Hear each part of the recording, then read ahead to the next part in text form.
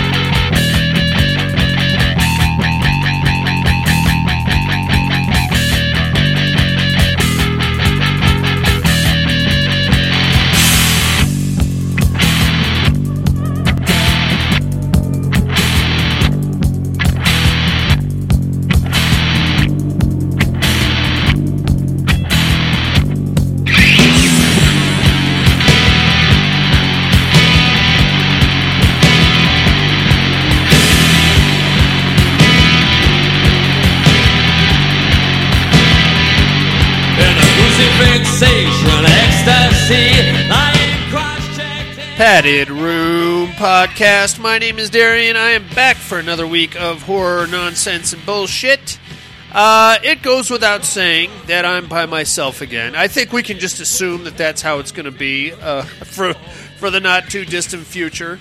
Sorry, gang. It's just me again, and that's probably how it's going to be for a while. Monica, dealing with shit. Buddy, dealing with work shit. Me, I just have to walk into my guest room and I'm ready to go. So, you still got me. Hope that's enough for you. If not, then I'm sorry. But I'm here and I'm going to do the show every goddamn week except next week. Big announcement, as I mentioned last week. Next week, there will be no Padded Room Podcast. Apologies. I'm taking the kids to Disneyland and we're going to do the Universal Horror Nights and all that stuff. It's going to be something. I suspect it will definitely be something. Hopefully not a complete disaster, as I suspect it could possibly be. Anyway, so sorry about that. No show next week. Hopefully back the following week, second week in October, with somebody or something. Maybe I'll get one of those real sex dolls and bring them in here. They're not going to say anything, but I will have to pause the show periodically to go play with its boobies, because I feel like that's what I would do with one of those things. Those things are like $6,000. All right, enough about me. Not that I've shopped for a real sex doll, but if I did, I suspect it would be in the neighborhood of about $6,000. I got a regular horror show to get into here, kids. I got listener mail. I got horror news. All that shit. Let's kick things off with a little horror news, you maniacs.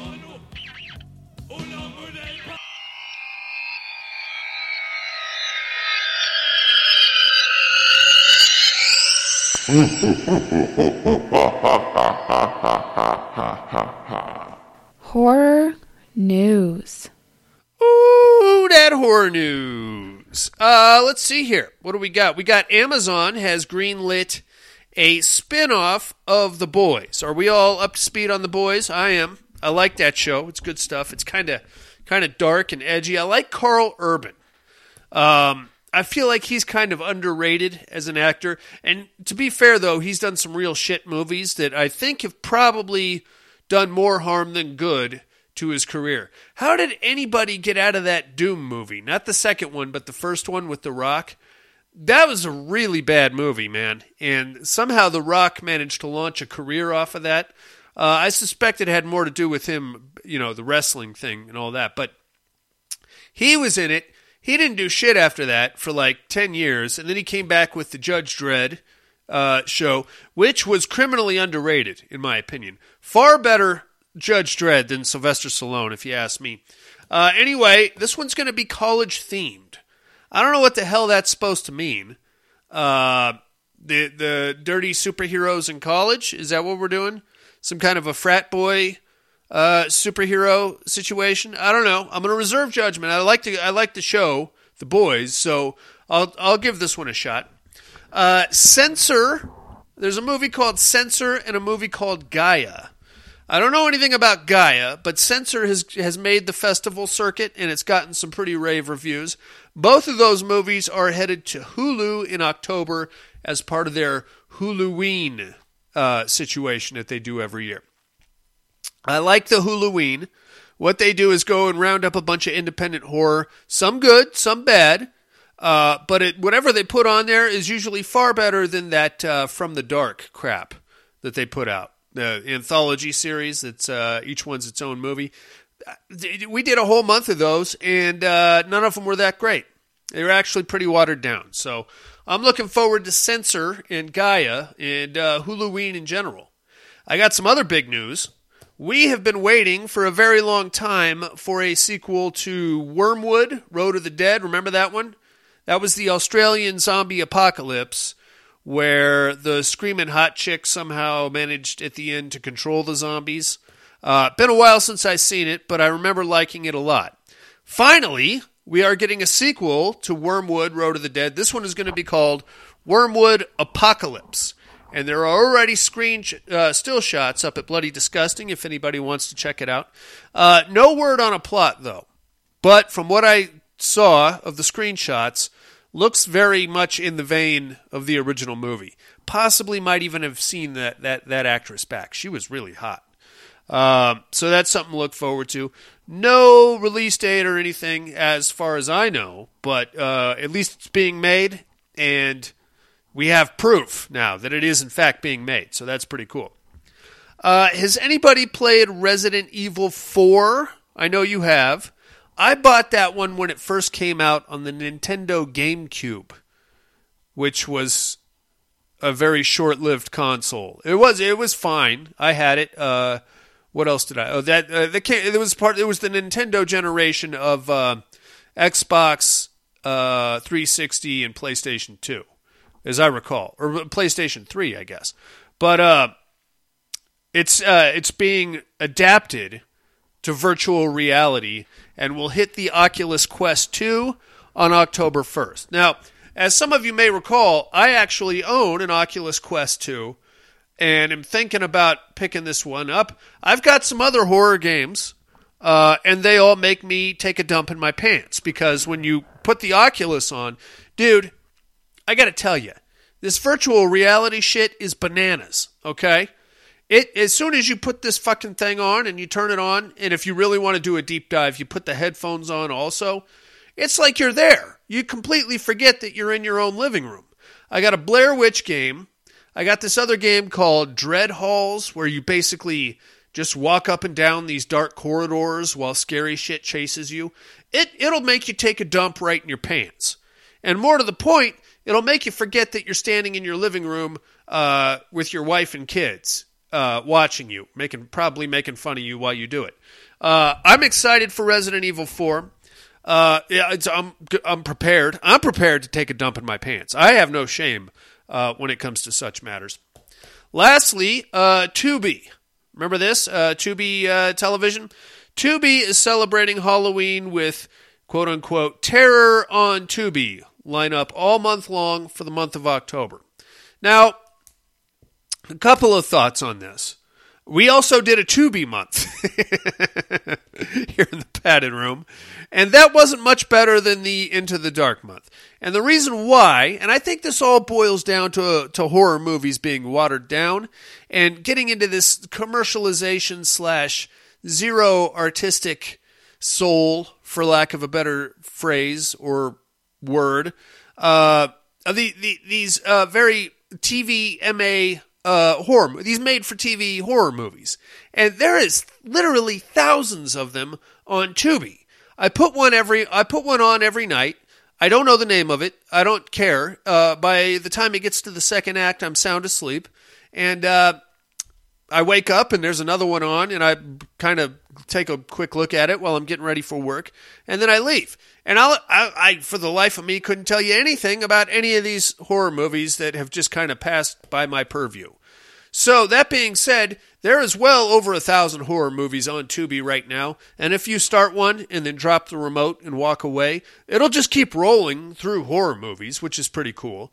The bad news is probably the vast majority of them are after-school specials, and if I wouldn't want to have one on while I was trying to operate heavy machinery, because it'll probably put you to sleep, and then you'll drive that forklift right into a brick wall or something like that.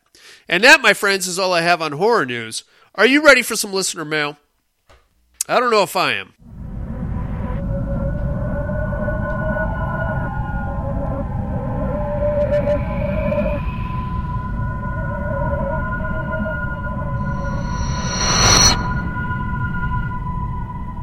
Listener mail. Yeah.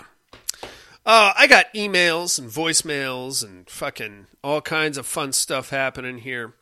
I think I'm going to start things off with an email coming all the way from Tokyo, Japan. All right, hold on. Here comes Lonely Bob. Kevin is in the house. Subject line, creep show and votes. Hey, Darian, I'll take the killer tomato, as those beefsteak tomatoes come giant monster able to swallow and chew up a clown in a single bite. I mean, technically, he might be right. Goddamn tomatoes, man. As for the spooky season is approaching quickly, Creepshow became available in Hulu Japan, and as my kids and I listened to your kids' Special Kids podcast episode and enjoyed it, we watched that the other night. Oh, very cool. He's talking about the original Creepshow. I thought he was talking about the Hulu show, or the Shudder show. Kids watched occasional watched it the other night. The stories are pretty good for kids, aside from the occasional curse and a bit of gore in some of the deaths. Most of the anthology stories are pretty light. My kid's favorite was the werewolf monster in the box. Yeah, that was mine too, Kevin. I am trying. I'm sorry, Kev, that there hasn't been any more of those episodes. I got them through Creepshow, and they hung like champs. And they came on, they did the show, and I thought, okay, that wasn't too bad. Now I'm kind of building some excitement. They're asking when they can do another show. So then I put the Spookies on, which is a movie that doesn't make a lick of sense. And I'm like, all right, let's put on Spookies. They watched that, and then they got all freaked out, and now they're having nightmares and stuff. I am slowly, and I'm taking, Kevin, if you got a suggestion, but like a real, a horror movie, all right? I don't want to show them Hocus Pocus. I don't want to show them the Monster Squad. I don't want to show them, I don't know, Muppets Do Halloween or any, I want to show them a horror movie. Now, there are horror movies out there that are scarier than others. Creepshow, not that bad. Spookies, I thought, I don't, I mean, I saw it as a kid. I spent more time scratching my head than being scared. I don't know. Give me some suggestions, Kev, and maybe if I sell them and I build them up to it, then maybe I can get them in for another episode. I'm going to do another episode of the Pediatric Ward very soon, somehow. Let's get over to Sydney, Australia. Thank you, Kevin, for writing in, by the way. Let's get over to Sydney, Australia. Here comes Tim from the Horror for Dummies podcast. Well, I got to put Kevin down for 2 votes for the fucking tomato. Subject line, Tomato Madness. Hello, you sexy beasts. Let's jump straight into it. Pterodome, you know what? I'm taking the tomato. You motherfucker. I knew this was going to happen. I have no reason why, but I want Darian to suffer because of a stupid maniac cop. Okay, see, now you're just mad at me, Tim. And there's no, hey, you can't vote irresponsibly just because you're mad at me, all right? I'd say a lot of weird shit, and you can't let it ruin your day, buddy. Darian, you spoke about The Snare last week, and I haven't thought about this film since it came out. It actually hit my top 10 that year. The sound design worked so well that it was actually very creepy. That's it for me, guys. Much love. Tim. Hey, I'm glad you liked that one, Tim. That was actually a pretty good show, right? Low budget as shit. 3 knuckleheads stuck in an upper floor apartment, and they can't get out of the building. And there's nobody else in the building. That by itself is pretty scary because you know they're going to run out of food very quickly, which they do. And then from there, the shit goes into like possible paranoia and, you know, they don't trust each other. There's some horny stuff going on. I talked about it last week. It's definitely, I think, actually, now that I mention it, that was one of the fucking movies that just popped up on Tubi that I was just talking about. So if you guys have access to Tubi, there's one. I got one for you. Me and Tim found one. and it's Snare from, hold on, I got it right here. It's from the old, I'm going to tell you what year it's from. It's from fucking 2017. So if you're on Tubi, which, by the way, is completely free, you don't have to sign up, you don't have to put an email address, you don't have to do shit. Just go to Tubi and start watching movies. Check out Snare. Check it out. You're going to thank me and Tim for it later. Let's get over to England. Man, we're going around the world this week. Here comes the horror slut herself. Cat's in the house. Subject line, beefsteaks and beef cakes. Evening, gent, or possibly gents and lady. To answer your question about Sam Neill and why many think he's hot, it's simple. Mature women enjoy a well-kept dad bod as opposed to a muscle-headed kid. Well, I like the way you think there, Kat. I love how creepy he was in Event Horizon and, of course, his amazing dad joke in Jurassic Park. Now for the Pterodome. I do love Art the Clown, but I'm feeling cheeky and kind of want to hear you write something for the beefsteak. So I am voting for the tomato just to be silly. Have a wonderful night, Cat. God damn it, Cat. Look, if you people can't be counted on to vote responsibly, then I'm going to have to start doctoring the votes, okay? That's all there is to it. I'm serious. Thanks for writing in, Kat. Let's get back here to Reno, Nevada. Here comes the cowboy. Subject line, clowning around. Evening padded room. Hope everyone is doing well and someone made it in tonight. Possibly a return of Deacon's Joke Hour. Haha. Or a guest spot. If not, I still enjoy the solo shows. Real quick tonight, as work is still nuts and kicking my ass. Got to watch The Old Ways and really liked it. Also bought Pinhead for Dead by Daylight, but haven't had time to play him yet. He is fucking tricky, cowboy. I got him too. It has to do with he's got a weird mechanic to him. So, for those of you that don't know, Dead by Daylight is a game that Cowboy and I play quite often, as a matter of fact. Probably more than I should. Basically, it's a game of hide and go seek, except accessible characters include a lot of our favorite horror villains. Jigsaw, Freddy Krueger, Michael Myers, Leatherface. Who else is in there? Other guys. They have a bunch of their own homemade killers. There's like a killer clown and a very Kayako-esque Japanese ghost. There's a crazy doctor. They just recently added Pinhead. So that's cool. And when you play the game, you have the option of playing as the killer or one of the 4 survivors who's trying to escape this play area. The I guess mechanic for Pinhead is that you're in the play area and you're hunting these guys down, trying to find them and kill them. Somewhere in the play area is the actual toy maker's box. And if they find the box, they can like reset the countdown to give themselves more time. If they don't find the box, then the hooks and chains just start coming out of the ether and hooking them and slowing them down and making them easier to kill. So that's how that works, cowboy. It's taken some getting used to. Personally, I prefer playing as a survivor because I find the game way more exciting and less like anxiety when you're a survivor. Being a killer is very stressful. It's a lot of responsibility. Also about Pinhead, no clue on Educate, but I feel like I should know this one, but want to say the Devil's Chair. No, you are incorrect, cowboy. Now for the Pterodome, I was thinking about being an asshole and voting for the tomato just to see what Darian would come up with, but I like art way too much. Vote goes to Art. Thank you, cowboy, for that. 2 for Art the Clown. Vote goes to Art, though I'm sure others will be voting to put Darian to work. You ain't kidding, cowboy. They are, in fact. Back to driving my ass off. Hope everyone has a great week. Catch you on the flip, cowboy. Thanks for writing in, cowboy. Yep. I got some voicemails here. Let's jump right in, shall we? Let's jump right in with the dozer of people that call into the podcast. Here comes the main man from Alabama. Al is in the house. Padded room, what's up? What's Hope up, everybody's doing good. Being a brick wall's pretty cool. Thank you. Pterodome, give me Art the Clown, because it was tomato. Anyway, I don't know who Mr. Darian is. That's all we got. You guys have a good one. Bye. You too, Alan. Thanks for calling in, big fella. That's 2 more for Art. Art is making a comeback. Thank you very much, Alan. Nobody's got me this week. And there's a reason why. Because probably nobody has seen this movie.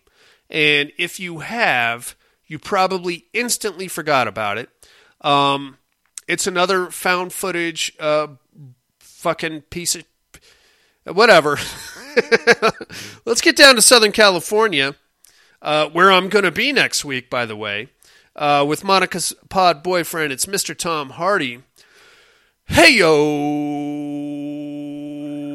Hey-yo! Padded Room, how's my favorite degenerates this week? It's just me. I hope everyone is doing well. I'm good. I hope you got some co-hosts this week, Nope. Darian. Not just, for your own sanity, but I just want to hear everyone's opinion on fucking Phenomenon, because it's just so damn batshit crazy, It is. But I'm glad we were able to get through the John Carpenter Apocalypse trilogy. Absolutely. My appreciation on that. Of course. And I think you're right about The Thing probably being the best of them. I agree. I think that's the best of them. Although I think like how you were saying, your favorite movie of them was Prince of Darkness. Prince of Darkness. Yeah. I gotta say, I think it's In the Mouth of Madness. Okay. I mean, that one there is just so out there. It's bananas. And it's not. Yeah, I know it's not linear, and you kind of got to bounce around But with that's the it. point. Kind of got to accept some things. That's and the point. it's not real clear. Is this the insanity, or is this the town, or what? The evil that's awoken, Yeah. or is it just, insanity? But I kind of like that. I like that in it. I'm into it. Again, thanks for getting through that. Absolutely. And, man, can't wait to hear you guys' thoughts on Phenomenon. Everything from, I don't want to say nothing. I'll leave you to it, man. But goddamn, this one's crazy. Shit. Okay, so anyway, on the Terror Dome. What do you got? Art the Clown and A tomato. What did you call it? The beefsteak tomato? That's what Kevin called it. You know what, Darren? Let's give it to that tomato. Oh, come on. The only on. reason being is, I'm always about the logic, what makes the most sense. Okay. Art the Clown Yeah. split that girl in half. What would he from do to a tomato? her groin to her throat, That's right? exactly right. And he was able to split her entire body in half. Right. But the tomato is not a girl, it's a tomato. So, in that case, I see the tomato just rolling over him. Oh, and, you know what? I say fuck it. Tomato to the end, man. All right. I'm jumping on the tomato bandwagon. Let's go tomato. He's still mad at me. Real quick, you mentioned you're going to be down at Universal Horror. I am. Hey, hit me up if you're down. If you got time, you want to go get a drink, what have you. Sure.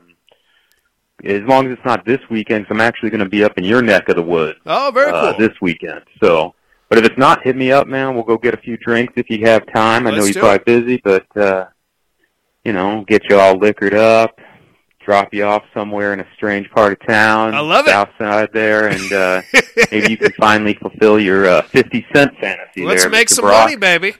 Anyway, hope all is well. Love you, like family. Oh, you know what? There was something. I'm sorry. What else? I wanted to get to this. What do you got? And GP'd. And GP'd, as he is wont to do, right at the end of his voicemail. But he did call back. And here he goes. G motherfucking P. Hell yeah. Hell yeah. I'm sorry. There is something I wanted to get through, the what are you looking at department. Yeah. I saw that, what is it? Amazon is going to have a new, I Know What You Did Last Summer. Uh-huh. I don't know if it's a series or a movie, a remake, or whatever. I heard a reimagining. But you know what? I'm gonna go rewatch that, and I gotta say, I still stand by the first one. I still think the first one's a good flick. I agree. Still think it's fun. It's the characters. You either like them, or if you don't like them, at least you're somewhat invested in them. Yeah. And I still like the first flick. It's a good flick. And the second one is the biggest fucking piece of shit, man. God damn, dude. Like, Jack Black couldn't save that. Man, I wanted to come through the screen and get my own hook and start killing the motherfuckers. The I get characters in there are just so It's true. I don't even know what. It's true. Wooden, one-sided, unbelievable, retarded, everything, man. Stereotypical. And so, I mean, I'd seen that second one a long time ago and kind of swore it off as never again. But I said, you know what? It's got Jack I'll give Black it another shot. Don't maybe, do it. Don't do that. But man, that one sucked. And then no. I was like, well, fuck it. I'm this far in. No. You know, I'll do the third one, which I'd actually never seen. I've never seen the third whole one. damn thing. I don't know why I would. Clip. So I watched the third, I'll Always Know What You Did Last Summer. Uh-huh. And you know what? It's not good. It's better than the second one, 100%. Oh, really? 100% it's better than the fucking second one. Okay. But I kind of liked what they did. They tried something a little bit different with it. Okay. And, I mean, fuck it. I'm not ruining shit. The movie's like I'm probably not going to watch. Yeah, I'm probably not going to But, turned them into kind of like a supernatural slasher as opposed to just, Oh, okay. the angry fisherman who's now somehow in some landlocked state, I think Colorado or something. Well, that makes sense. I was like, you know what? At least they tried something. The characters, whatever. They're not. But still, it was okay. It was all right. The other thing I got to catch is this flick on, I believe it was Amazon. Okay. It's low budget. It's 60 minutes. Okay. You know what you're getting into. It's called The Stalker. Okay. And it was all right. It was more of a thriller, I guess, than a true horror flick. Okay. But not bad. Again, know what you're getting into. It's a low budget, but you're in and out. It's literally like 60 minutes. So I'd say give it a shot. Okay. There's some good moments in it, but it probably could have been 40 minutes, and you still would have got the same shit. Anyway, that's it. Love you like family. Bye now. Love you too, Tom Hardy. You son of a bitch. You had to take the goddamn tomato, didn't you? It's a fucking tomato. Why are we talking about a tomato? How dare you? I'm clearly going to have to start doctoring the votes because you people cannot be counted on to vote logically. How dare you? You want the tomato? I'll give you the fucking tomato. I don't even care anymore. Well, all right then. Thank you very much, Tom Hardy, Alan, Kat, Cowboy, Tim, Kevin. You're all beautiful fucking people. You know that already. I'm not telling you anything you don't already know. I guess I got a goddamn movie to get into here. So, shall we?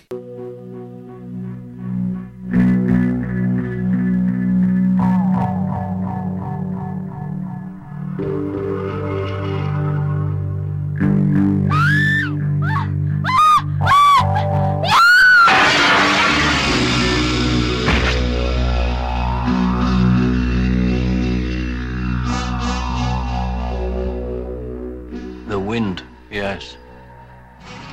The phone. Very particular wind. Typical of this part of the country. It comes from the Alps. The blasts of warm air cause snow avalanches. While it blows, there are those who say it causes madness.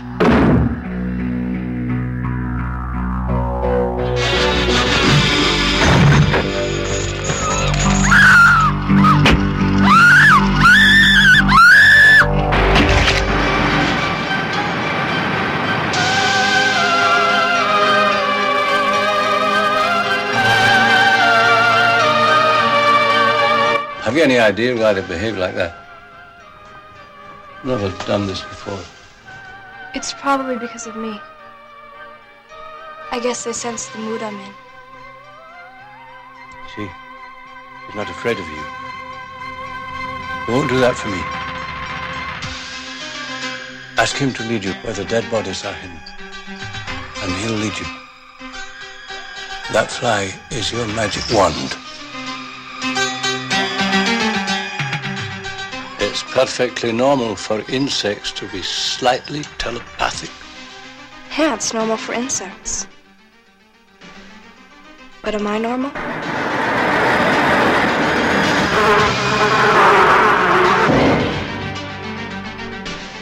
I love you. I love you all.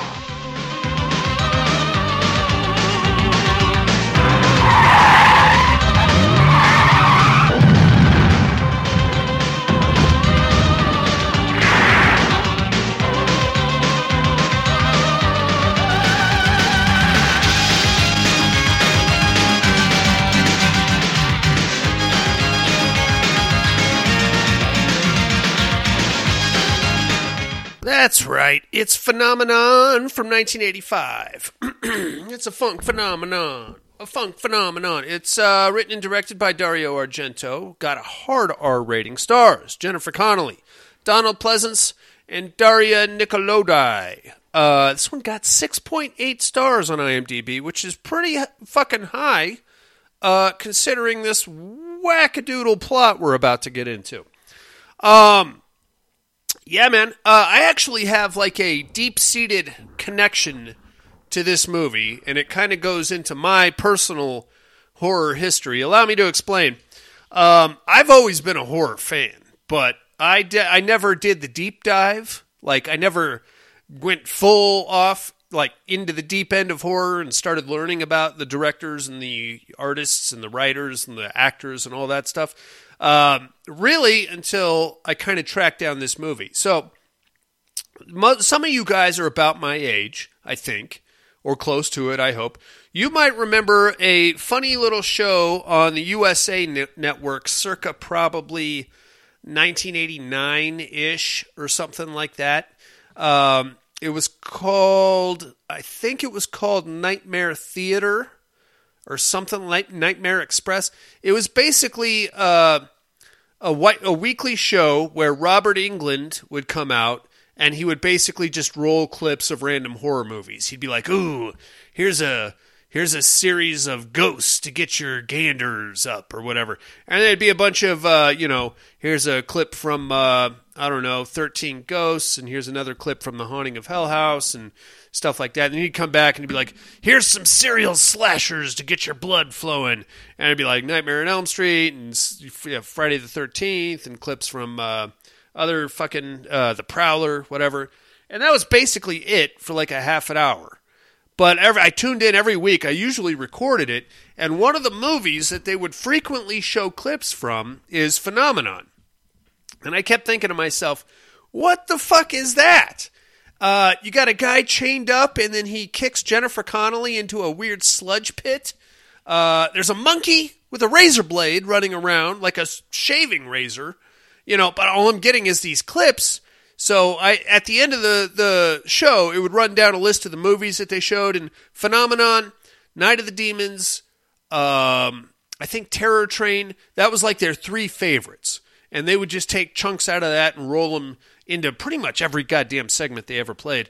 But I knew Night of the Demons. I knew Terror Train, but I hadn't seen it. And I could never track down Phenomenon. And the reason why I couldn't track it down is because at the local Warehouse Records and Tapes where I rented my videos, it was there, but it was called Creepers, which is the alternate title for this. So every week I went into the fucking Warehouse Records and Tapes looking for Phenomenon. I see the Creepers, and I'm like, well, that's a movie about killer insects. What do I care about that for? And then, that was it. Until eventually, by mistake, pretty much, I watched Phenomenon, and holy shit, that's the movie I've been looking for. So anyway, that's the story of how Darian came to know Phenomenon, and I actually have a Dario Argento box set over here, and that's how I came to watch it last night for this movie, for this show. So, jumping right in, we got a lot to unpack here, boys. We're going to start off in Switzerland, because why not?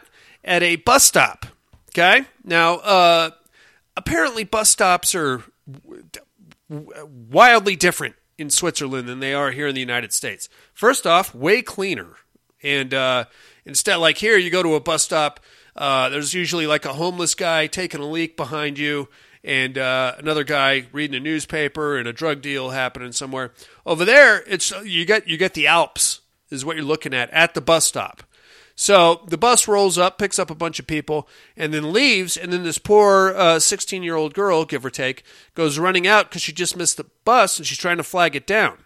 Now, a couple of thoughts, and I don't mean to berate this movie at all. Like I said, I have a special place in my heart for Phenomenon, but a couple of thoughts here. She missed her bus, which means that she was somewhere nearby doing something when the bus came and went. So, normal human reaction would be to just go back to wherever you were before the bus came and wait for the next bus. Or, hang out right there. I don't know how familiar she was with the bus schedule, but if you hang long enough, there's bound to be another bus. At least that's how buses work here in the United States, and I think most of the civilized world. I don't know for sure. Instead, she just goes wandering off into this mountainous Swiss Alps kind of a thing and goes into an abandoned house. And she's like, hey, it's not abandoned, though, is the thing. And she knows there's like furniture in there, so she just lets herself in. And she's like, hey, I need some help. Somebody help me. You got a phone? Now, funny thing about this, this particular scene and this whole sequence. Number one, this young lady cannot be a day over 16 at the time of filming. Number two, she is wearing a sheer white shirt with nothing underneath. You can see right through that fucking thing like it wasn't even there. Nipples, boobies, the whole 9 yards. And number three, and this is kind of the even stranger part, the young lady in question is played by an actress, Fiore Argento, the lesser-known Argento daughter, other than Asia. Fiore Argento actually went on to do a lot of like behind-the-scenes stuff for her dad, costume design, set design, things like that. She's still very prominent in the film community. She's not a big star like Asia, obviously, but still, just thinking about the dynamics of this scene, Dario, you've got your 16-year-old daughter playing this damsel in distress. We didn't have to see her boobs, but we did. And I don't know what the legal age of boob showing is in Europe or Switzerland or wherever this movie... Anyway, it's kind of weird, is all I'm saying. But Dario's been known to put his naked daughters in movies before, so I'm just putting it out there. It's a little strange. She's walking around the house trying to get some help. Eventually, Giallo style, a killer shows up and chases her around with a pair of scissors. Apparently, behind the house is a very scenic waterfall and like a nutsack tunnel system that I guess came with the house because she's just running all through the house and the killer's chasing her with a pair of scissors and she's got some black gloves on, as a Giallo killer should. And then eventually there's like a window that goes out over a waterfall. So the killer starts stabbing her and then her head goes through the window and a loose piece of glass comes down and decapitates her and her head falls off into the waterfall. And that's it. That's how our movie opens. Very interesting. I'm into it. Now, at this point, if you're watching this for the first time, you're walking in thinking, oh, it's a Giallo, which it is at certain times. At other times, it's something completely different, and we're just going to have to write some stuff off because there's some stuff that is not going to make a lot of sense. Okay, so that's the beginning of the movie. Now we're going to cut to... I think they said about 8 months later, okay? Somebody has recovered the severed head and given it to the local inspectors who have taken it to a local entomologist, a guy in a wheelchair named John McGinley. Not John McGinley. Hold on. He's played by Donald Pleasance, and the name of the character is none other. He's got an Irish name, which is weird because... he doesn't really have an Irish accent. He's got an English accent. He plays Professor John McGregor, okay? He is a entomologist. He knows all about insects. They've presented him with the severed head, and looking at his, the larvae and the maggots and the mealworms crawling around in there, he has deduced that the head might have been severed from the body roughly 8 months previous. But it's been in the bottom of a lake, and they had like a weird summer season to where the hot wind blew, and so flies may not have gotten to it.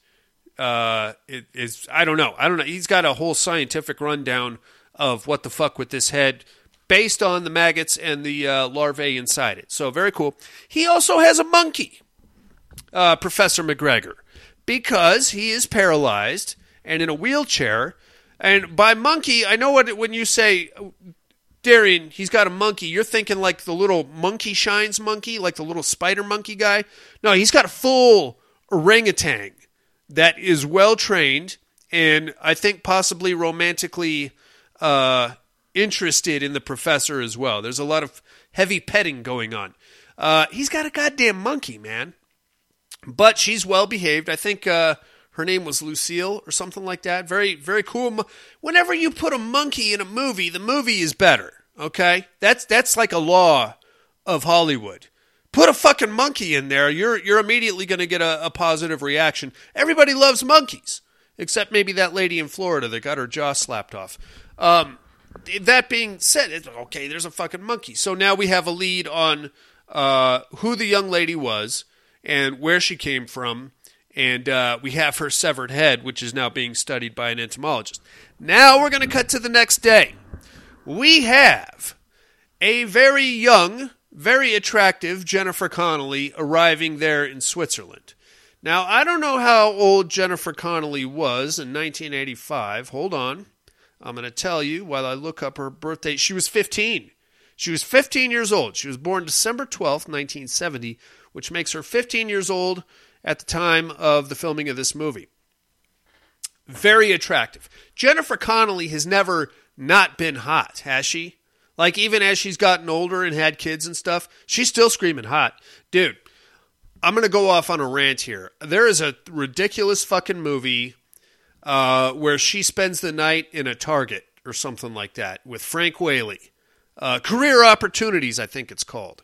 It's dumb as shit. Don't worry about it. But she is in a wife beater the entire movie. And there's one scene. If you've seen it, you know exactly what I'm talking about. About halfway through the movie, Dermot Mulrooney shows up and tries to rob the place. And he's holding Jennifer Connelly and Frank Whaley at gunpoint.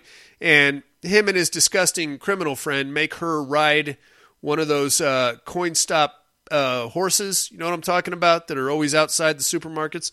They make her ride that for like 40 minutes while they watch. It's dumber than shit, but it's still kind of hot because it's Jennifer Connelly and a wife beater. Anyway, she rolls up. She's 15 years old. She is going to an international school for girls there in Switzerland, and that's why she's there.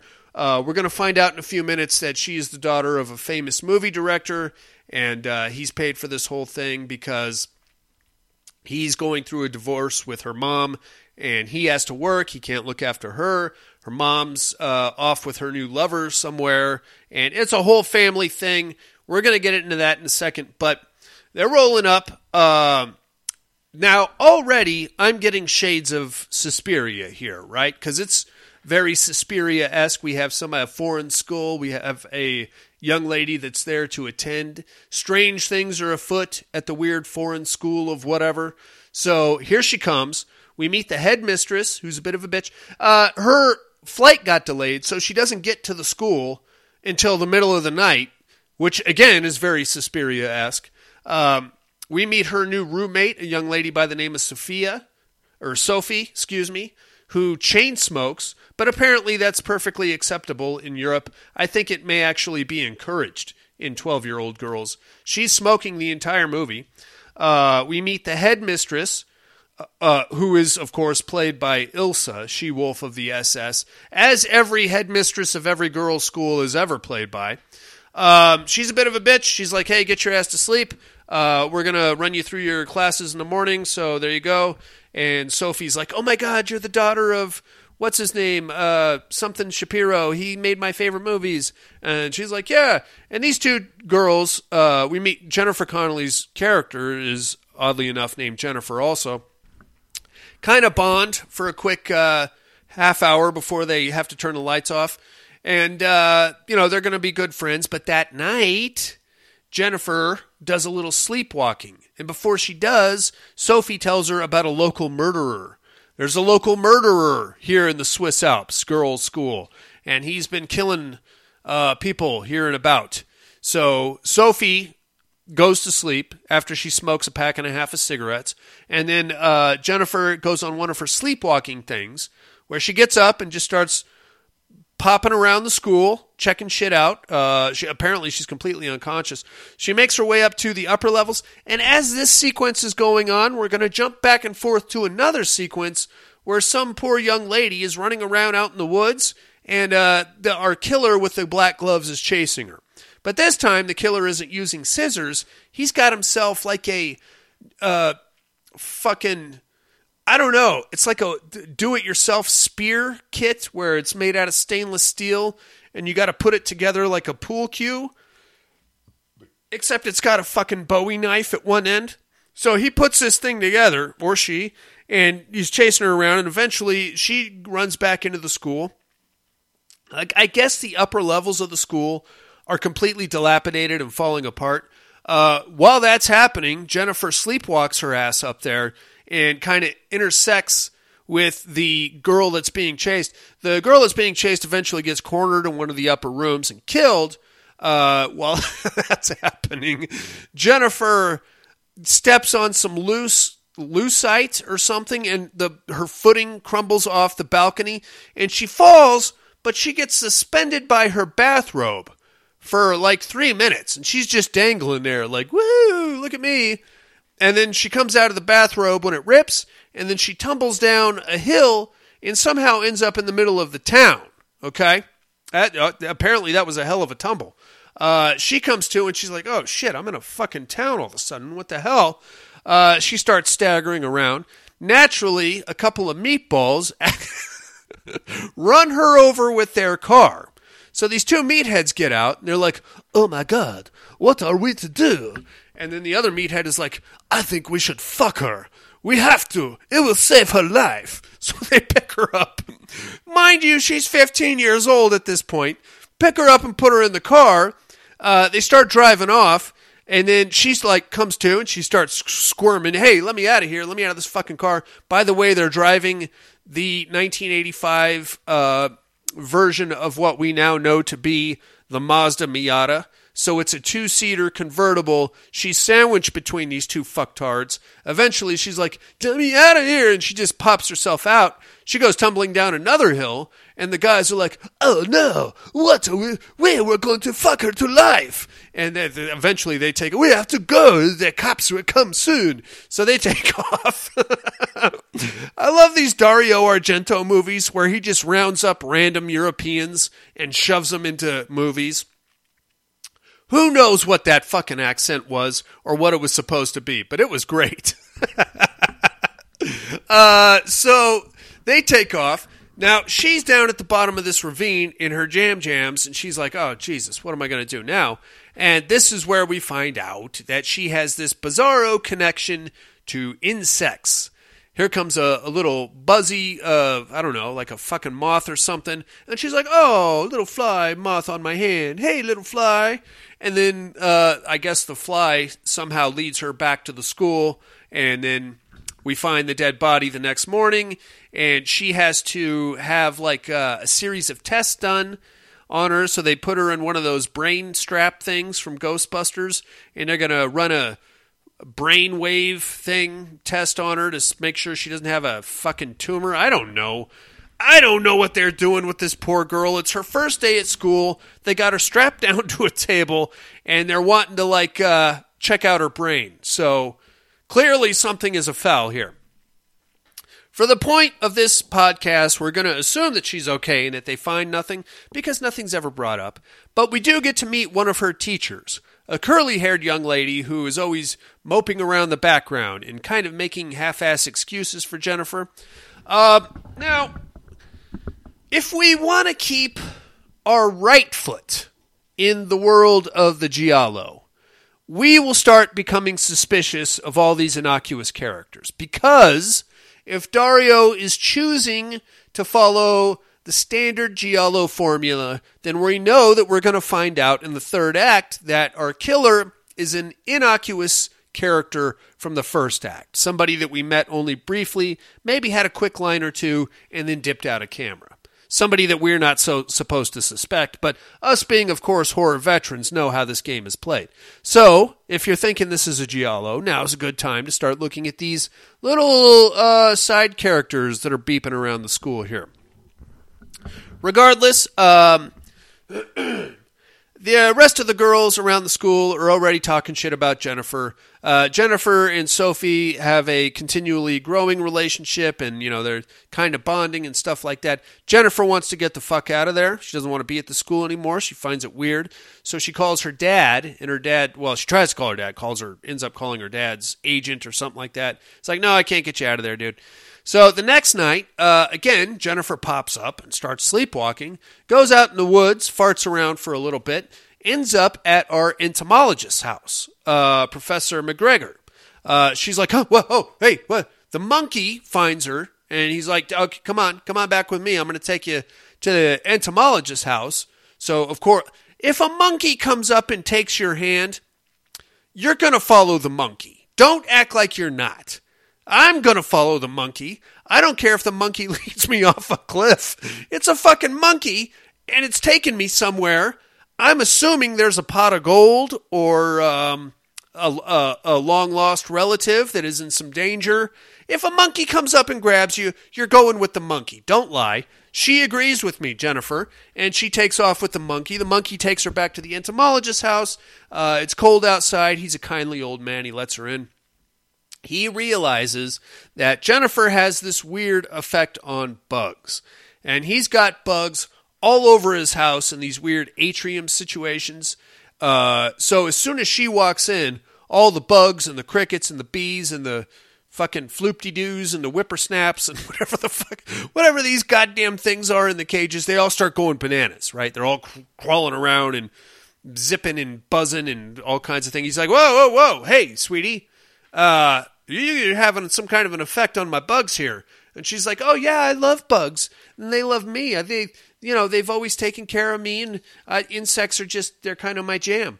And he's like, well, they agree with you. So he gives her like this little beetle guy, and the beetle like crawls right up her arm and makes himself at home. And he's like, that beetle is really hostile. I thought he was going to bite you, but instead he's giving off pheromones because you got him all hot and bothered there, Jennifer. And she's like, yeah, I love bugs. Oh. And he's like, okay, well, what you should probably head on back to your school there. I'll give you a coat. We're going to find out. Jennifer's going to ask the entomologist about this killer. He's like, yeah, man, the cops brought me a severed head. There's a killer on the loose. One of my old students, a young lady by the name of Rita, used to come here and hang out with me all the time, but the killer got her, man. She disappeared. We're pretty sure the killer got her. So who's this fucking killer? I don't know. It's pretty creepy shit, and I don't know, there's a killer on the loose. So you should now, Jennifer, walk back to your school through the woods alone in the middle of the night with a fucking killer on the loose. That's what you should do, babe. And that's what she does.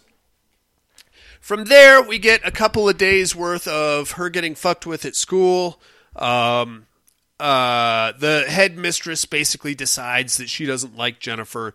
Jennifer keeps trying to get calls into her dad to get her the fuck out of there. He's not answering because he's on set or whatever, so she's talking to his agent.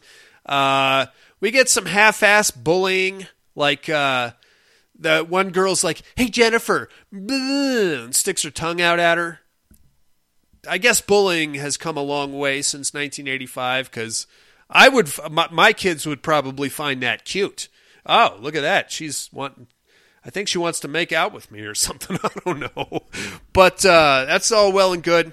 At one point, the headmistress decides, all right, she's sleepwalking again. I don't really want her in my school anymore because she's a liability.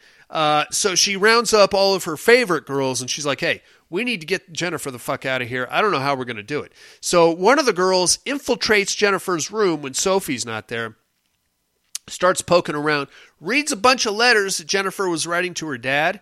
In one of the letters, Jennifer describes about how, like, she can control insects and, insects love her and they just cling to her and shit like that.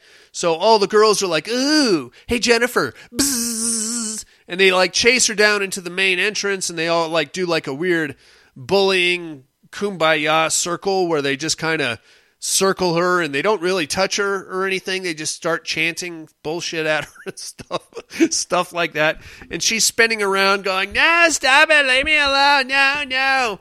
And because her emotions are getting all heightened,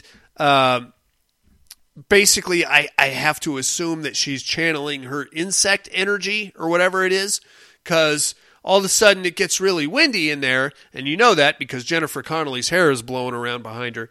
And then you look at the windows outside, and they're now like barricaded with bugs trying to get into the the girls' school, and there's a big cloud of bugs outside. So that's pretty freaky. All the girls are freaked right out. Oh, shit, she really can control the bugs. That's kind of a thing. That's kind of a creepy thing. From there, the headmistress comes down and breaks the whole shit up. And it's like, oh, we're going to have to call a pesticide guy for the fucking bugs, you crazy. Sophie, that night, decides she's going to sneak out and have a little fun with her boyfriend, whom is in the active duty military at the time, which means he's at least 18. There's a lot of weird statutory stuff going on here, kids. I don't want to judge because I know it's Europe and it's 1985, but that's a little weird. Anyway, she sneaks out. She's supposed to be keeping an eye on Jennifer. Jennifer's like, hey man, I got to get some fucking sleep. Please make sure I don't sleepwalk up out of here tonight. Can you do that for me, Sophie, please? Oh yeah, sure. Just like fucking Johnny Depp in goddamn Nightmare on Elm Street. I almost said Night of the Living Dead. Oh yeah, sure. Of course. Her boyfriend comes tapping on the window. Instead of watching Jennifer, she sneaks out there to make out with him, which she does. Boyfriend leaves because he's got a report for duty at 0600. And she's like, fine then. Meh. And then here comes the killer and chases Sophie around and eventually kills Sophie with the weird do-it-yourself spear kit. So that sucks. I really like Sophie. She needed to quit smoking, though. That's bad. That's bad for you. That's pretty gnarly. At this point, Jennifer wakes up, suddenly realizes that she's short a roommate, so she's like, all right. Fuck this place. Fuck these girls. Fuck the headmistress. That one teacher with the curly hair is pretty cool, but I gotta get the fuck out of here now. So she just walks, just takes off walking. Tries to catch the bus, misses the bus, goes to the entomologist's house. He's like, well, I've been working on trying to find the killer again. And she's like, oh, yeah, the fucking killer got my roommate. As a matter of fact, I'd like to find his ass also because I've had about enough of his bullshit. While that's happening, he's like, okay, here's a fly from that weird severed head that I found. He puts it in like a clear box, and he's like, follow that fly. So she's got a house fly in a clear box. So she's like, that fly will lead you to the killer. Maybe we should not send the 15-year-old girl after the killer there, Professor. Just thinking. So she's like, yeah, I'm going to take this fly and I'm going to go find myself the killer, and then I'll call the cops when I got something. So she gets on the bus, got the fly in a box. She gets to one bus stop and the fly starts freaking right out. So she gets off the bus, lets the fly out of the box, and the fly leads her to the house that we're going to recognize from the opening sequence when Dario Argento's daughter with her nipples got killed. It's the house. It's now completely abandoned. There's no furniture in there. She goes in and starts poking around. Hey, well, is anybody here? I don't know. There's like holes in the floor. It's all beat up looking now. Eventually, some real estate guy comes in. He's like, hey! And he gets all grabby with her. He's like, hey, come over here. Well, I'm going to talk. What are you doing here? I'm going to sell this house. I don't know if this is the direction that he was given. If Dario pulled this poor actor aside and said, hey, grab yourself a handful of Jennifer Connelly, or if he was just the opportunist and said, I got to fill myself up 15-year-old Jennifer Connelly. But that's just what he did, man. He got very rapey. And eventually she gets free. He doesn't actually rape her, but he's very grabby. She gets free and goes hauling ass out of here. And he's like, goddamn kids, you stay out of here or I will have you arrested. After that, shortly, one of the cops comes and he's like, hey, you know anybody who lived here at this house or what happened to the people who lived here? He's like, it's my house and I'm going to sell it soon. Okay. That's all well and good. Unfortunately, at this point, Jennifer has lost the fly. The fly went into like a crack in the house, and she was just on the point of digging through the crack when creepy realtor guy showed up. So she's like, all right, well, it's got something to do with that fucking house. Tell you what, this is all too much for me. I'm going to get my fucking dad's agent on the phone. He's going to wire me some money or a plane ticket, and I'm getting the fuck out of Switzerland, going back to L.A. Peace out, y'all. So she goes and she makes a bunch of collect phone calls. Eventually, she gets this fucking asshole on the phone. He's like, yeah, okay, I'll wire you some money so you can get out of there. Tell you what, just go to the Bank of Switzerland or whatever. I'll have it wired there. You'll have the cash. Get yourself a plane ticket. Come on home. Okay, great. So she goes to the bank, and she's hanging out there, and he hasn't wired her any money. And like 2 hours go by, still no money. 4 hours go by. There's a 15-year-old girl. She got nowhere to go in Switzerland. She's refusing adamantly to go back to the school. Like 6 hours go by, the bank teller is just shrugging his shoulders every time he looks at her, and she's like, God damn it. She's about to get the agent back on the phone when an individual with black leather gloves shows up and puts a hand on her shoulder. And she's like, hey, what the fuck? And it's the teacher. It's the teacher with the curly hair. And she's like, oh, hey, what are you doing? She's like, hey, look, man, Jennifer, I am sorry. Your father's agent called us, said you'd be here, asked me to come pick you up. And she's like, I don't give a shit. I'm not going back to that school. No way. No fucking way am I doing that. Impossible. And the teacher is like, okay, your father's agent said that might be a thing, and he has authorized me to buy you a plane ticket back to the United States. So let's head on over to the airport. We'll get you up out of here, and we'll mail you your suitcase or something. I don't know. So that's the plan. As they're leaving, she checks the times on the flights on the phone. The teacher does, and she's like, shit. Sorry there, Jennifer. Bad news. You missed the last flight out of Switzerland tonight. We can get you one in the morning. I don't know. Let's go back to the school, I guess. And she's like, nope, I'm not going back to that fucking school, you crazy bitch. So the teacher's like, okay. Look, you can stay at my place tonight. I'll run you over there first thing in the morning. All right? How does that sound? Okay, let's go. Sure. Yeah, that's a great idea. Let's go back to your place, teacher of kids that hate me and probably want to kill me. So they go back to her place. It's this big, like, Swiss chalet castle looking thing. She's like, oh, you got a big house here, Miss Teacher. You live here alone? No, it's me and my son. Okay, great. He's a little boy. No problem. So she goes in there and she's like, okay, well, this will be you stay here in this little study. And Jennifer's like, okay. As they're, like she's showing her around and stuff. Now, one of the things, this is a little clue that I just casually left out, is that when Jennifer woke up after Sophie was killed, she found a glove in her room that had maggots in it. She took that glove to Donald Pleasance, who, by the way, has since been killed by the killer. The monkey tried to save him, but the killer got in and shanked him with that spear thing.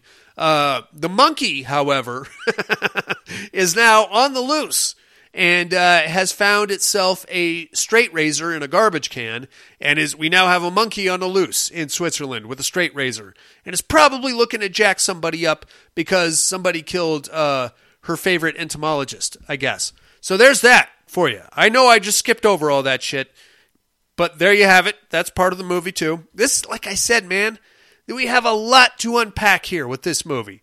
A lot of things happening.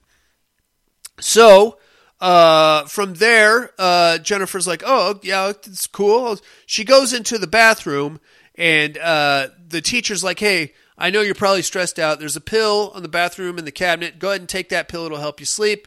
You'll wake up bright and refreshed, and we'll get you on that plane. Jennifer's like, yeah, okay, sounds good. Goes in there, takes the pill. As soon as she takes the pill, she starts looking around and sees all these little maggots on the towels and shit. So she's like, motherfuck, those are the fucking maggots that were in the glove that the killer probably left in my room. So the killer is probably close. So she very quickly manages to make herself vomit up the pill that she took. Good idea. As that's happening, the teacher is like banging on the bathroom door. Hey, let me in there. Hey, I want to know what's going on. What are you doing? What's going on? And Jennifer's like, I'll be right out. I'm having a female thing. Eventually, Jennifer opens the door, and the teacher's like, hey, what the hell were you doing in this bathroom? She's like, nothing. I had a drink of water and I took that pill and it's all good. Unfortunately, the pill that she vomited up is like lodged in the sink drain and the teacher sees it. She's like, you bitch. But then, just as that conversation is going down, the police inspector rolls up on the scene and starts banging on the door because he wants to ask the teacher some questions. Oh, okay. So the teacher's like, hey, you fucking Jennifer, you stay in this room and you don't fuck around. Jennifer's like, yeah, okay, great. As soon as the teacher leaves, Jennifer jumps on the phone, starts trying to call somebody. The teacher lets the inspector in. We don't really know what happens from here, except that we hear a lot of screaming, and very soon we're going to run into the inspector chained up in the basement. So apparently somehow the teacher overpowers the inspector, kicks the shit out of him, and chains him up in the basement. Unfortunately, Jennifer is now locked in that room, and the teacher took the phone out of the room. Jennifer's trying to do a fish hook to get the phone from it's like that old school architecture where the door had a window above it. You don't see that shit anymore. But anyway, she's balanced herself on the above door window, trying to fish hook the phone. She accidentally knocks it into a hole in the floor, and it goes tumbling down this crawl space. Oh, shit. While that's going on, for reasons unknown to anybody other than Dario Argento, her dad's agent shows up in Switzerland with a gun. And he's like, I'm going to get that fucking girl, assuming he's there to somehow rescue Jennifer or get her out of there. I don't know why or how he came to the idea that she was in any danger whatsoever, but we'll have to write that off. At this point, Jennifer manages to fall out of the above door window, and she goes crawling into the hole in the floor through the crawl space, trying to get to the phone again. Okay, that makes sense. As she's doing so, the phone, unfortunately, can't be used from the crawl space, but she crawls all the way through into this elaborate tunnel system, and there's an underground World War II bunker down there, dude. Yeah.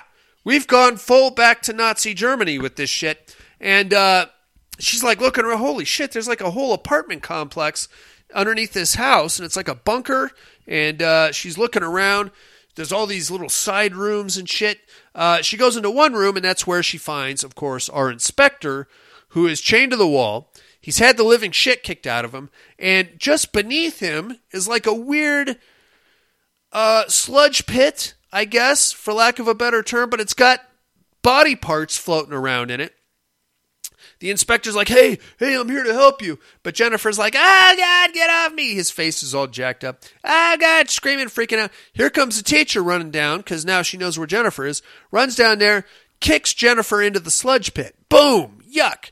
The sludge pit, it looked to me like a kiddie pool full of cornflakes, which I believe were supposed to give the illusion of maggots, and some Home Depot Halloween decorations floating around like skulls and shit. It's fine. She's flopping around in there.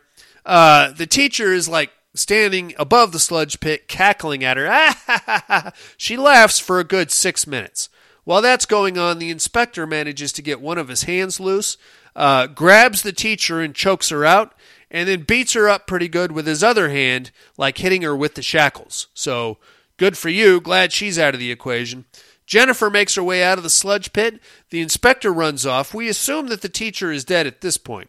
Jennifer is now back in the weird apartment corridor where she's trying to find a way out. About halfway down there, she hears a kid crying. So she's like, what's up? She ducks her head in there, and she sees a little boy facing the corner, bawling his eyes out. So she's like, oh my God, hey, buddy, I'm making a big escape here, kid. Why don't you come with me? We'll go find your parents and stuff. So she creeps up on him. She's like, hey, come on, let's go. We got to roll. He turns around, and this kid is only what I can describe as a junior pig demon. He's got the face of a pig with some demon eyes, and he's like, ah! Jennifer's like, I gotta go. So she goes hauling ass out of there. I don't know how best to describe the pig demon kid, but that's about it. She somehow makes her way into a crawl tunnel that she crawls out of, finds herself overlooking a lake, which has a pier underneath it. So she jumps on the pier. goes hauling ass out there. There's a boat at the end of the pier. Jumps on that. She's trying to get the motor started on the boat. Demon Pig Boy is following her. And now the Demon Pig Boy has the do-it-yourself spear kit, so we know that either him or his mom are the killers. Probably him, but his mom was killing other people to cover up for him. It doesn't really make any sense at all. Jennifer manages to gas up the boat, and she's pulling away from the dock when the pig demon boy jumps on the boat with her. Now, he's doing like a pitchfork kind of, I'm going to get you with the spear thing. The boat is just flying across the lake. At some point, somehow, the gas can gets kicked over. She jumps off the boat. Well, first thing she does is summon her insect horde. Okay? So, big cloud of bugs come and swarm Demon Pig Boy. He's like clawing at his skin, trying to get the bugs off him. Ends up falling in the lake. He's like, okay, good. Fuck that kid anyway. Unfortunately, in the struggle, though, the gas can got knocked over, which somehow causes an explosion of the boat. And, I don't know. Maybe she was smoking some cigarettes. Or Sophie popped back up and she's like, hey, let's blow a boat or something. I don't know. The fucking boat explodes and Jennifer has to jump off or she's going to get put on fire. So she's swimming through the water as the lake itself is on fire. And Jesus Christ, Dario, we got a whole lot of shit going on here. As she's underwater while the lake is on fire above her, half-dead Demon Pig Boy tries to attack her. Now his face is even more jacked off from, clawing at it with the bugs. He's trying to get at her from underwater. Jesus Christ. She's like, get back. She manages to swim to the surface outside of the flaming lake. She's like, whoo, holy shit. Did you fucking see that? What the fuck is going on around here? She's like, all right, God damn, I made it somehow. She starts walking up this little ravine, probably to get back into the house, maybe find the inspector. Up pulls the agent with a Glock 45, and he's like, Jennifer! And she's like, oh, Shapiro, or whatever his name was. And he goes running towards her, and she goes running towards him. And at the last goddamn second, because this fucking movie could not possibly be over yet, Teacher Mom jumps out of the bushes with a Silent Hill sword and decapitates the fucking agent. It's like, what the fuck? I thought her face, she was beaten up pretty good by the detective. Now she's like on top of Jennifer and she's trying to cut her head off too, while delivering this big diatribe about how that was her son. Everybody hated him. She had to protect him. What was she to do? She loves her son. Nobody else does. He's an evil pig demon with a do-it-yourself spear kit. Jennifer's trying to fight her off and keep this Silent Hill sword off her neck, and out from the bushes pops a monkey with a straight razor who slices up the teacher pretty good, and then Jennifer and the monkey walk hand in hand down the road. And that, my friends, is the end of Phenomenon. I got a kill count of 6 on this bad boy. It is a very busy movie. It is a full hour and 56 minutes, and there is not a second to lose. In that hour and 56 minutes, we are going to cram all kinds of horror elements in there. We got some underage nipples bouncing around. We got some bugs. We got a monkey. We got a kind of a Giallo-esque slasher. We got an evil demon pig boy. Woo! Holy cow. It is something to see. Do I think it's a good movie? I enjoy it. I can watch this one maybe once a year tops, because it is a full 2-hour movie, man. And there is a lot in. It's not something you can have on in the background. It's something you got to sit down and stay engaged in, because if you miss something, you're going to be all fucked up, and none of it's going to make any sense. Not that any of it really made any sense in the end anyway, but God damn it, Dario, we love you. I love Phenomenon. I say check it out. You can find it, I believe it is presently on Hulu. I happen to have the hard disk, of course. There's a number of Roku horror channels. This one is pretty easy to find out there. If not, I'm sure it's on YouTube. Check that shit out, inmates. You will thank me and Tom Hardy for it. In the meantime, I got to take myself a little break after that. I feel like I need a cool down or something, you know?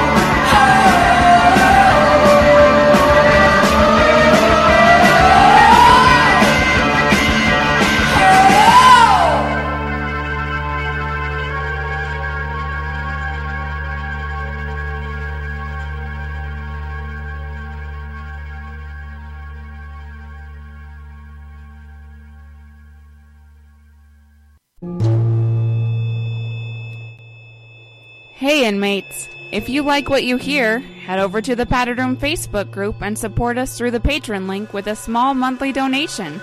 Check out the T-Villain link at paddedroom.podbean.com and grab some t-shirts. Thanks for listening and enjoy the rest of the show. And I am back. I think it's everybody's fantasy to own and train a monkey, but judging on the amount of people that have actually followed through on that fantasy, I don't think it's a good idea. I mean, you could get like a smaller monkey, but when you get into like first off, I think a lot of those are endangered species. Training a monkey, what are the logistics of that? It cannot be an easy thing to do. But like big orangutans like that, like chimpanzees, dude, they're the boss. All right, they might take a liking to you for a year or two, but from what I understand, the older they get, the more dangerous they get. And all it takes is for them to perceive you as a threat once, and they may not go for the straight razor like this particular monkey. They'll just break your fucking hands off and slap you until your jaw flies across the room. You don't want it, man. They're cute. They're fun. Sometimes in movies they're fun.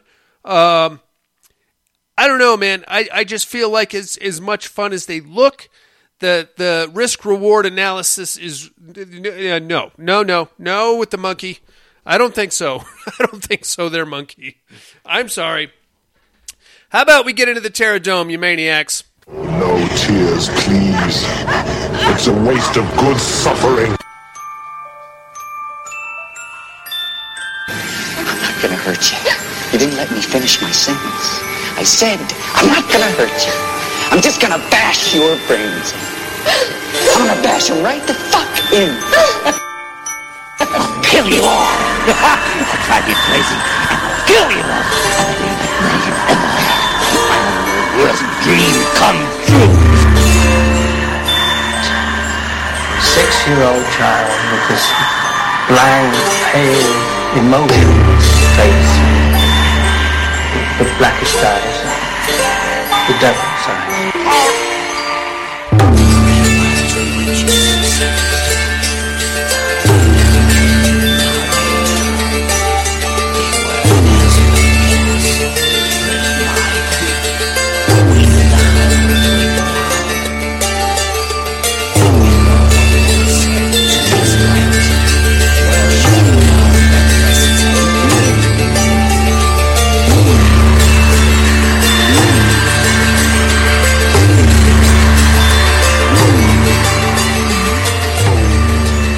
Welcome to the Terradome.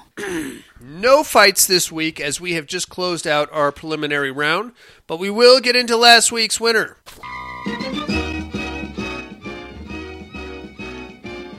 Jesus Christ. Last week we had the Killer Tomato versus Art the Clown. The party was over and the frat house was empty, except for the soldier, the clown, and a few young ladies, all in restraints. As the tomato regained consciousness, he realized the clown's intentions: torture and murder. The clown had, however, not known the strength of the tomato super soldier, and he was soon to free himself. Now the clown would know the pain he'd inflicted on others. With a vote of 8-5, the Killer Tomato advances over Art the Clown. That's what you wanted, huh? That's what you wanted? You wanted another round of Killer Tomato? Okay. All right. Fine. That's what you want. That's what you get. No matchup this week, inmates, as I just mentioned. What I will do, though, is disclose next round's matches as a whole. The, what do we call them? The semifinals, right? Let's take a look. In the Asylum Conference, we're going to have Freddy versus the Creeper, Pinhead versus Jigsaw, Pyramid Head versus the Tall Man, and Candyman versus Kayako. In the Inferno Conference, we are going to have the Tomato versus the Mummy, the Maniac Cop versus Leatherface, the Wolfman versus Syl, and Angela versus the Xenomorph. Fights will resume in 2 weeks from now when I get back from my little vacation. Things are heating up in this year's tournament, boys. I think some underdogs are going to come into play here. A lot of weird matchups. Really didn't want to have to write another thing for fucking Tomato, but whatever. I did make the rules, but I don't decide who wins. That's your job, God damn it. In the meantime, how about I tell you about what movies I got to watch in a little segment called What Are You Looking At?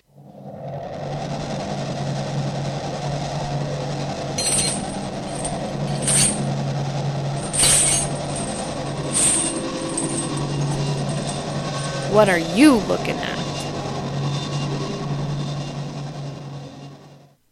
I only got a few movies in this week. I did get to watch Malignant from 2021. This one's streaming on Netflix. I'm not mad at it. I'm not mad. I'm a little I'm not furious at it. I didn't care for the reveal. I thought, I'm not going to ruin it for you, but when you find out who the killer is and what he's up to, yeah, come on. I mean, I've seen worse, but this was kind of silly, really. I'm not going to give it away. I know a lot of you haven't seen it. Some of the action sequences in this movie were absolutely bananas. And you're watching it and you're thinking, well, how does that make sense? At the end, it'll kind of halfway make sense because I'm not gonna explain it to you. It felt very much like a World of Darkness underworld kind of a situation, you know. I think the movie takes place in Seattle, so everything's rainy and dark and gothic and inner city downtown Seattle. So a lot of like fire escapes and all that shit kind of comes into play. It's a very James Wan atmosphere. It's not bad. I'll say it's not bad. It's not the worst thing I've ever seen. Ending is a little wackadoodle in my opinion. Excuse me. I watched that, and I watched The Block Island Sound from 2020. This one is also streaming on Netflix. It's pretty good. It's it reminds me a lot of The Beach House. But with a much more psychological bend to it. A little bit on the Lovecrafty, a little bit on the what do you call it? The Bay. You know what I'm saying? Whenever you get into these weird seafaring horror movies, you know that whatever is coming out of the ocean is bad, but sometimes the ocean is a ruse for what's really going on. So think about that.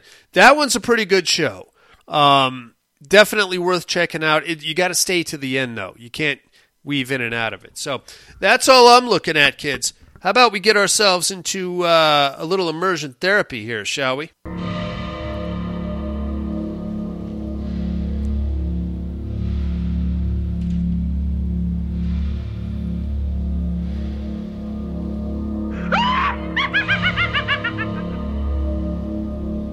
Immersion therapy.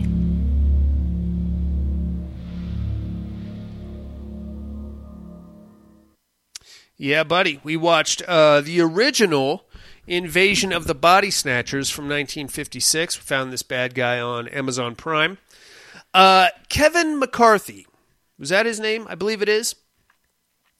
You see him. He starred in this one. He played the doctor that was trying to convince everybody of the Body Snatchers. But what you don't know, as soon as I saw that guy, I've seen this before, but it had been a long time. And as soon as I saw him, I thought to myself, I know this guy from somewhere.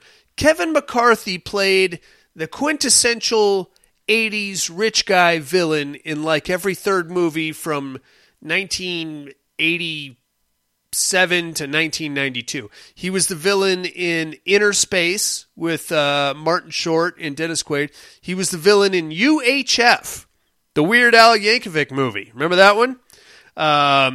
You see, he was in those movies. Obviously, he was an old guy, but in this one, he was a handsome young doctor trying to save the world. Kind of weird. And when you see these old actors that we know and love in these classic movies when they were young and handsome, it kind of throws you off a little bit because it takes you a minute or two to realize who you're looking at. But other than that, it's a good show. I had planned on watching the 70s version with Donald Sutherland and then the 90s version with Nicole Kidman. I didn't get around to the other two.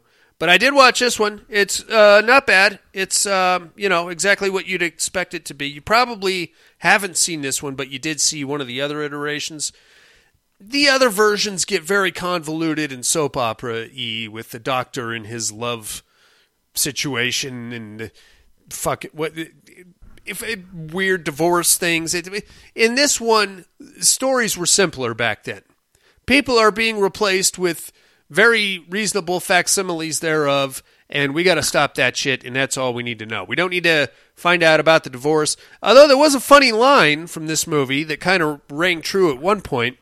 The doctor is getting out of the cab, and he stumbles upon his hot old friend that they were sort of together with at once, and she's like, I went to Reno once. And he was like, oh, sorry to hear that. I went to Reno, too, about 5 months ago. Apparently, back in those days, Reno, which is where I'm presently sitting, was the divorce capital of the world. And that was really the only reason to come to Reno, was to get divorced. So, in the off chance that you should meet somebody and they should announce loud and proud that they've been to Reno, that means they're a recent divorcee, apparently circa 1956. So, that's a little fun fact for you. It's worth checking out if you're in the mood for some black and white classics.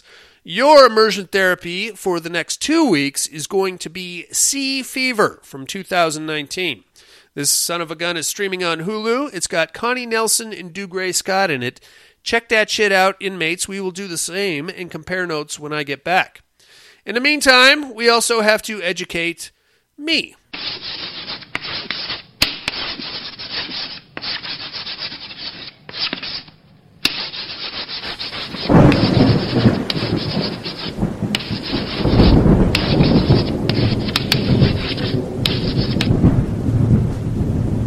Educating Miss Monica.